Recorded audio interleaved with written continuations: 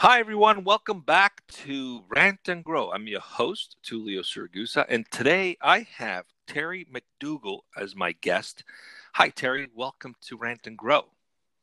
Hi, Tulio. It's really great to be here with you. Fantastic. We're going to be talking about something really interesting and a topic that we need to have a conversation around.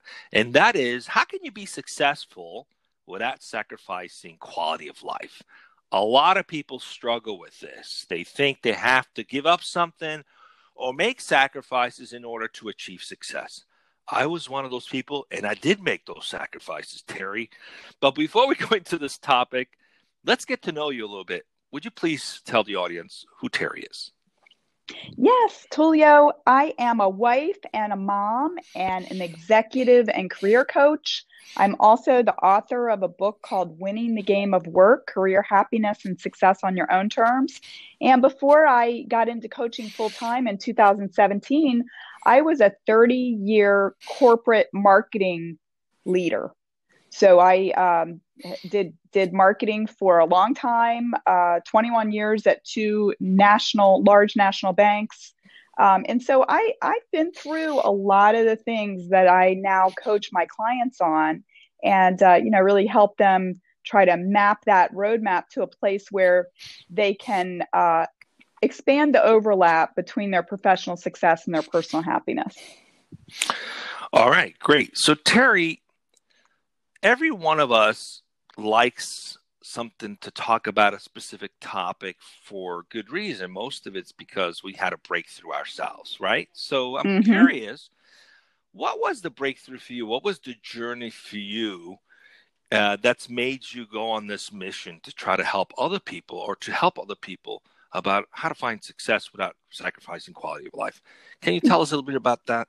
Yeah, I can tell you a little bit about that. And I would say that, there's a number of things in my life that sort of brought me to where I am today. And I think that one of the things is that I grew up in a blue collar background. My dad had a job where we had to move around a lot. I lived in like 40 different places by the time I was 11 years old. And that taught me a lot in Wait, terms wait, of, wait. I'm sorry.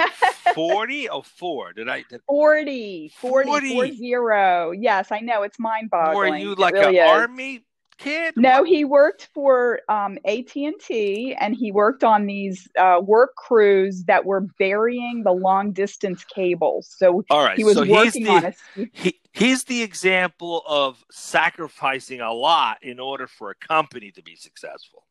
Yes, and I mean, he just had a high school education, and so I think that he really was trying to make the most of, he Right. was sacrificing not living in one place in order to have a better job with a better company. I learned a lot, about working hard and sacrifice. But I also think that I learned that it wasn't easy as a kid having to move around a lot, always being the new kid. There were a lot of great things. I'm very adaptable. I'm able to go into a situation and size it up very quickly because I've had to do it so many times in my life.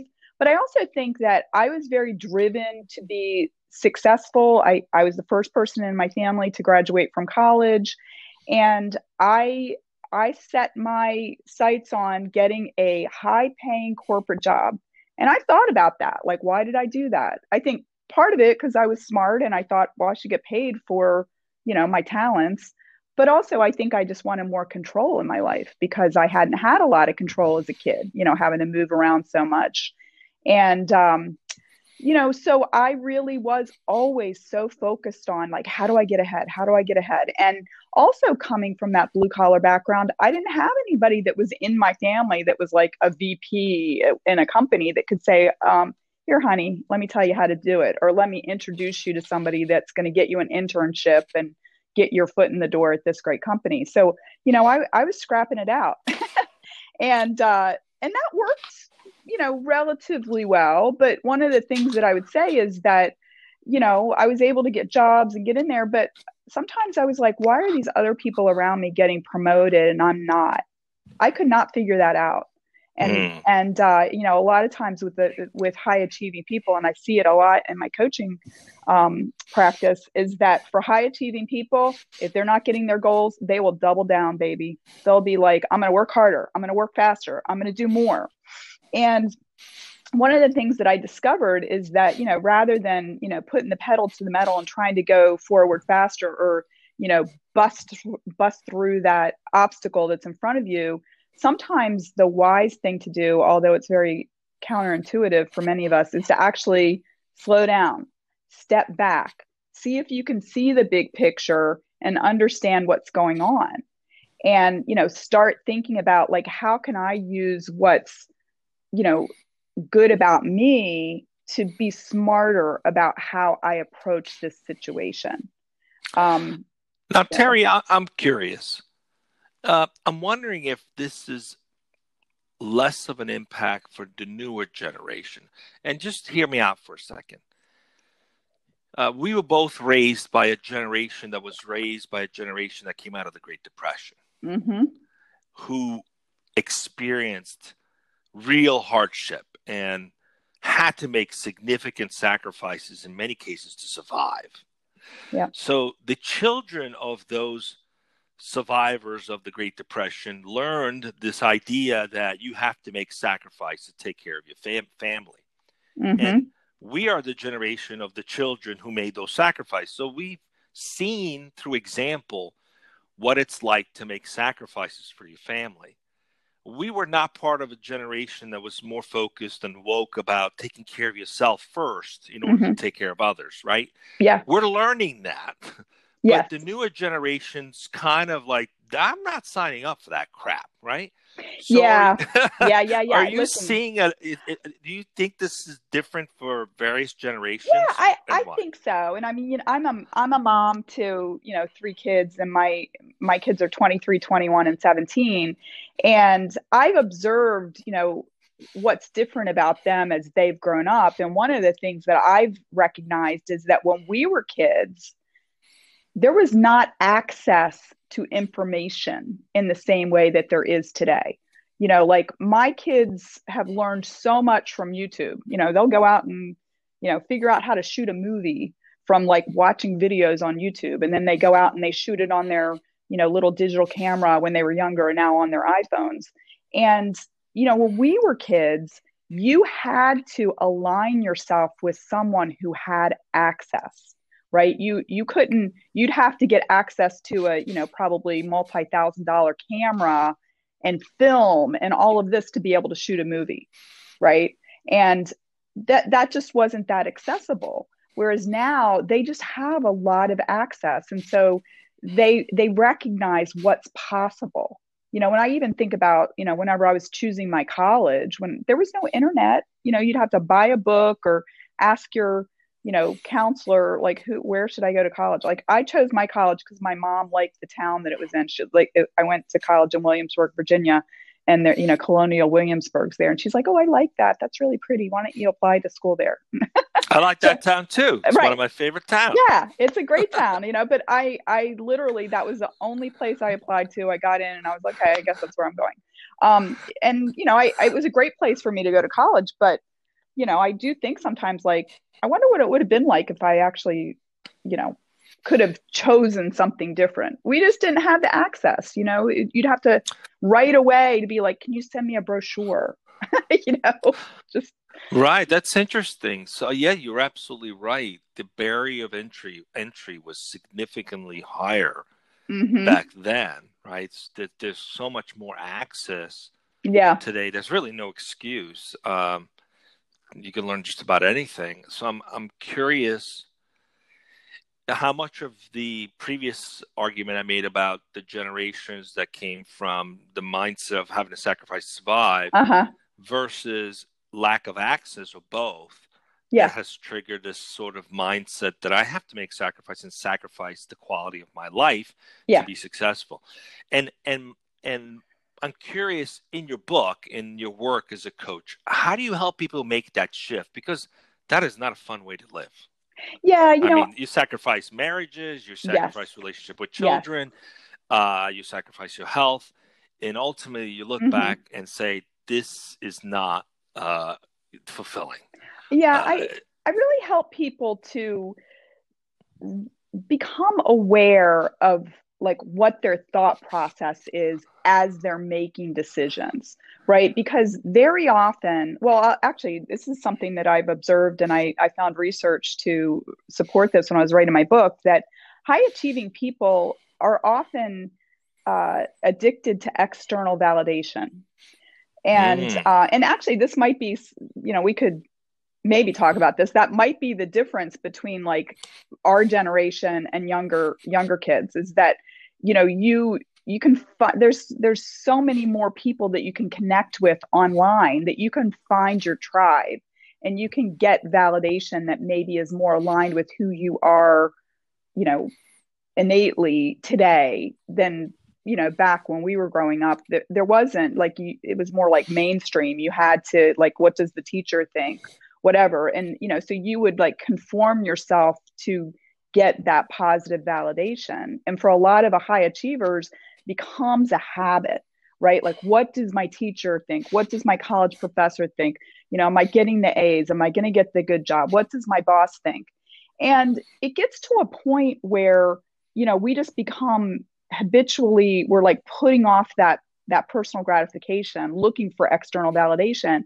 And at some point, I kind of look at it like, you're successful enough. Guess what?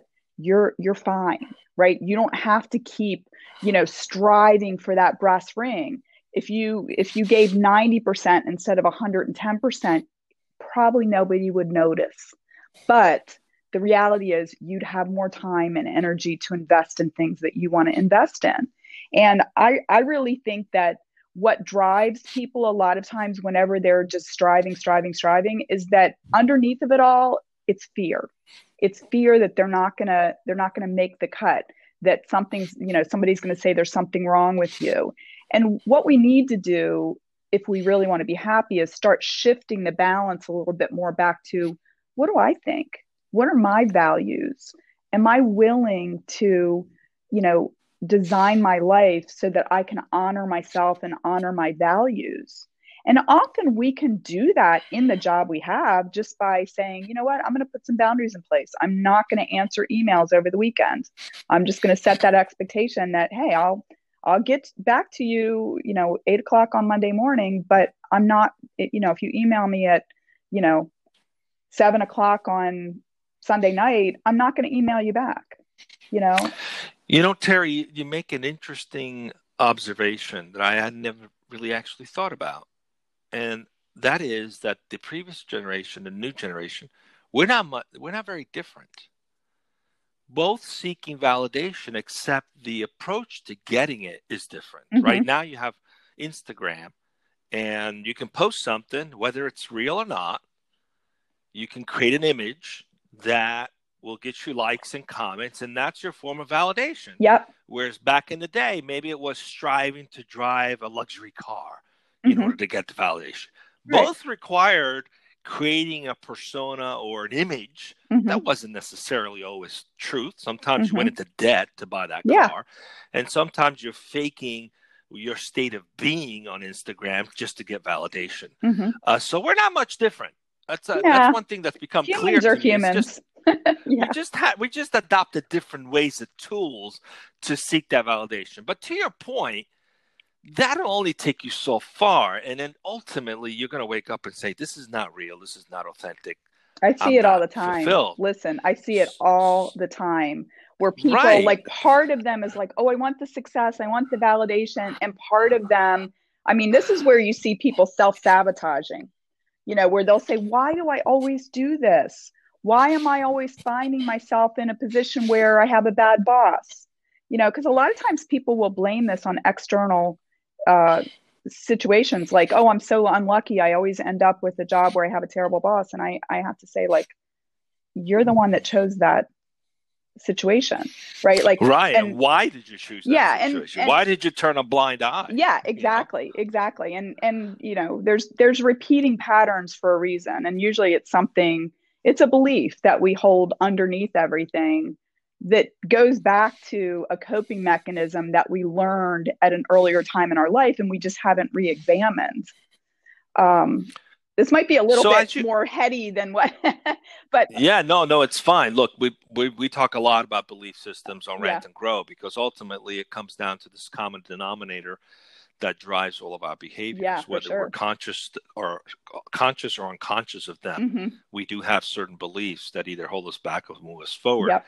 And the good news is you can change them, you can Yes. override them. That's the beauty of neuroscience. Yes. But I'm curious, in your experience as a coach, when you start to see this pattern, have you noticed how blind people are to their own patterns sometimes? How do you help them see it? Like, because sometimes people are so bought into the BS, they buy their own story, right? I always believe Yeah.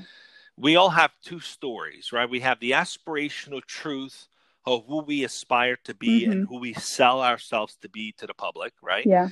Then there's the BS we tell ourselves based on, the masks we have Yeah. to wear for our traumas that we haven't healed. Yes. And in between is the truth, right? And the Yeah. being present.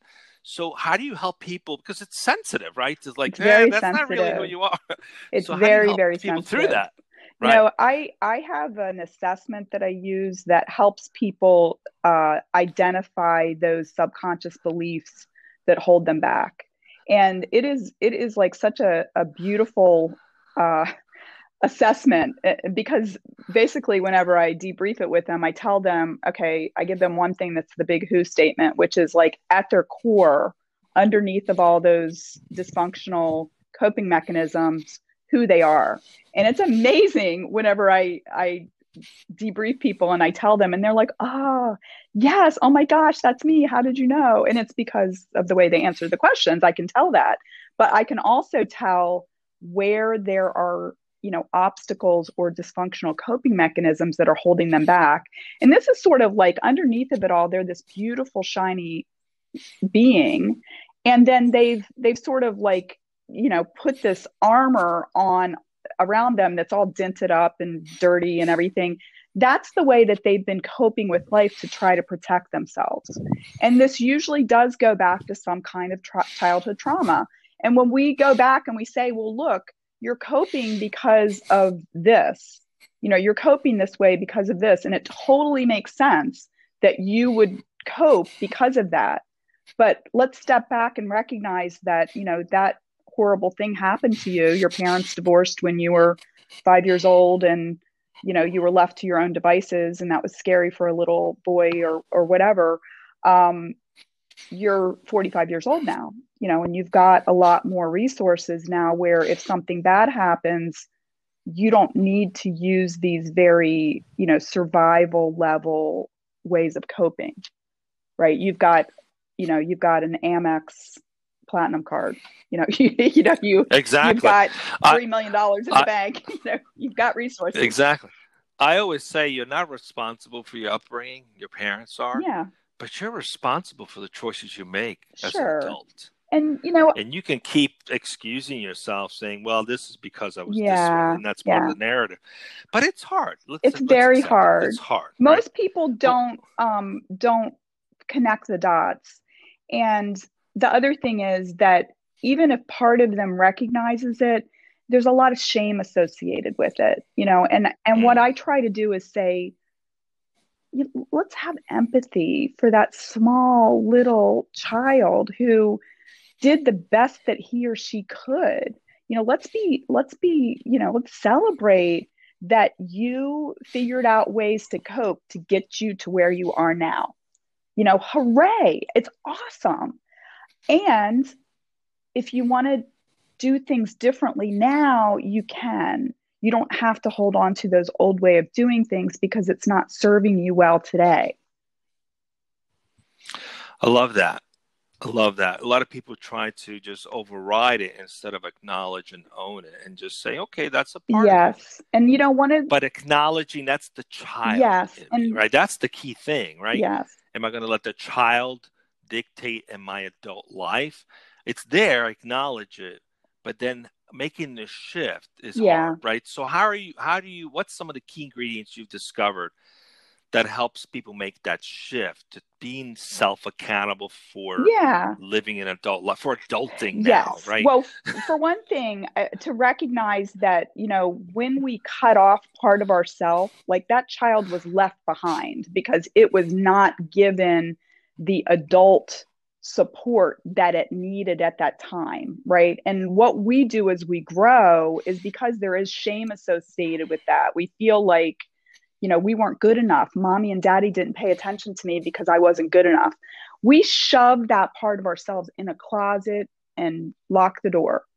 That child is able to continue to self-sabotage and so forth because it feels disconnected. It's you're continuing to sort of re-traumatize yourself by not like processing what happened. And what we can do, I don't, I know people talk about reparenting, but I just talk about, like, bring that child out into the light, recognize that the feelings that you had when that stuff happened were real, have some empathy for yourself and love yourself and give yourself credit for getting you to where you are today. And start saying, like, if that child gets triggered, recognize it for what it is, right? Like, that's not you today, that's you back in 1975. And if you can treat yourself the way that you would treat, if there was a 5-year-old in front of you and she or he were crying, what would you do? Try to do the same thing with yourself, because when we exile that part of ourselves, like, it's still part of us, and it's going to cause problems if we don't acknowledge it, and once we get past it, you can get past it. Like, it can be in your rear view once you've processed what happened. Amazing. So in order to experience success, not only do you not need to sacrifice yourself, you don't need to sacrifice that child either. No. It sounds you to can me, embrace that child and love it. Exactly. That's the heart Yeah, of who absolutely. you are. And when you can embrace that, also, like, you can get back in touch with the joy and the playfulness and the things that you loved. It's just that, when children when they have to step into like an adult role or something, where they have to be hyper vigilant to protect themselves too early, they lose touch with the joy, right? They don't feel safe to have fun. Right? That's so true. And I'm wondering if a lot of the shame stems from that, right? Just we're told over and over, you're an adult now. You have to think this way now. You can't be operating that way anymore. Even when a toddler transitions from a baby, it's like, you can't just scream now. You got to use your voice now. You're not a baby anymore. So we're programmed from an early age to embrace this new version and let go of the old. Yeah. But what I'm hearing is, part of this, and maybe part of the shame, is that I still have this old part of me. It's who I am. Why do I have to be ashamed of it? Right. And we'll say, what's wrong with me? If it shows up, I have to be ashamed. Yeah, we say, what's wrong with me? And I mean, I have nothing. Exactly. Nothing is wrong with you. Like, it's perfectly natural that you would have been scared if you had to come home to an empty house every day when you were 6 years old and, it was creaky. And mommy wasn't home because she had to go to work because your parents got divorced, right? That's perfectly, and a lot of times people do sort of like shame us or don't acknowledge our feelings. And when we're children, that's really, really difficult.